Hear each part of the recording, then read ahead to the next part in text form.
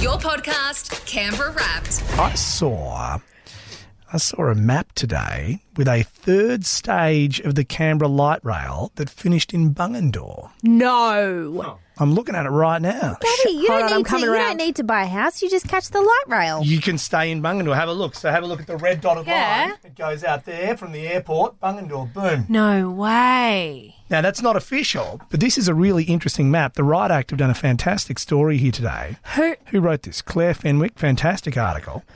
And it is around the report that's just been released by Fast Track Australia and their implementation proposal for one of those fast trains. Oh, like a bullet train. The high-speed rail they have in Japan and, Cool. countries that switch on. Yeah.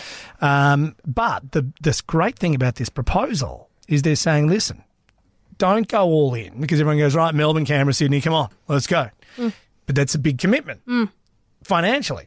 So they're going, do Yass down to the airport and then across and then link that up with a light rail out to Bungendore. Yeah. And then out to Goulburn, right? And make Take it out to Goulburn, please. There you go, right? Make it the test. It's a worst case scenario, this proposal. Worst case scenario, and I'm paraphrasing, go and have a look at it on the Right Act. Worst case scenario, you go, okay, it's not for Melbourne, Sydney. But as far as Connecting our regions. a legacy piece of transport that would allow exponential growth once you get out to Yass and Goulburn and Bungendore and spread, and we'll... by that stage, we'll have put the borders out that far, so it will still be the ACT. But the interesting thing is because it crosses between New South Wales and ACT, it's a federal government project, right, as far as the proposal's concerned.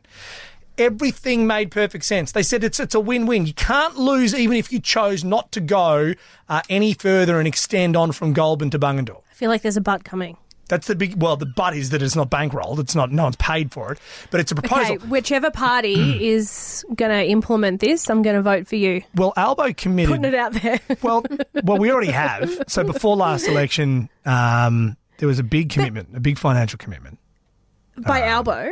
Yeah. So they're searching for the board members to run the High Speed Rail Authority. So that was announced last week on Friday. Okay. So we've never had a High Speed Rail Authority. So, the big wheel will turn slowly, but as far as feeling as though there's some progress, because we've done nothing but talk about it since day one. Yeah.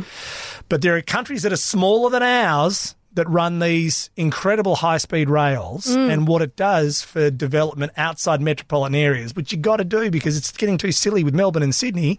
So that sprawl that doesn't just continue to head out from, the core of Canberra. It actually can grow out from Goulburn. It can grow out through the Yass Valley. Yeah. There's room, there's space. And then can you imagine Bungendore? Buy land now. Just in case this happens in the future. That's not officially endorsed Buy land financial advice from Gabby. They're looking for someone excited. they're looking for someone to be on the 50 years' board. time, that land might be worth something. Your kids will get a fantastic return. And by the way, they will thank you. Yeah. But you might not cash it anytime soon. For more Rod and Gabby Fresh Daily, follow CBR Wrapped on your podcast player now.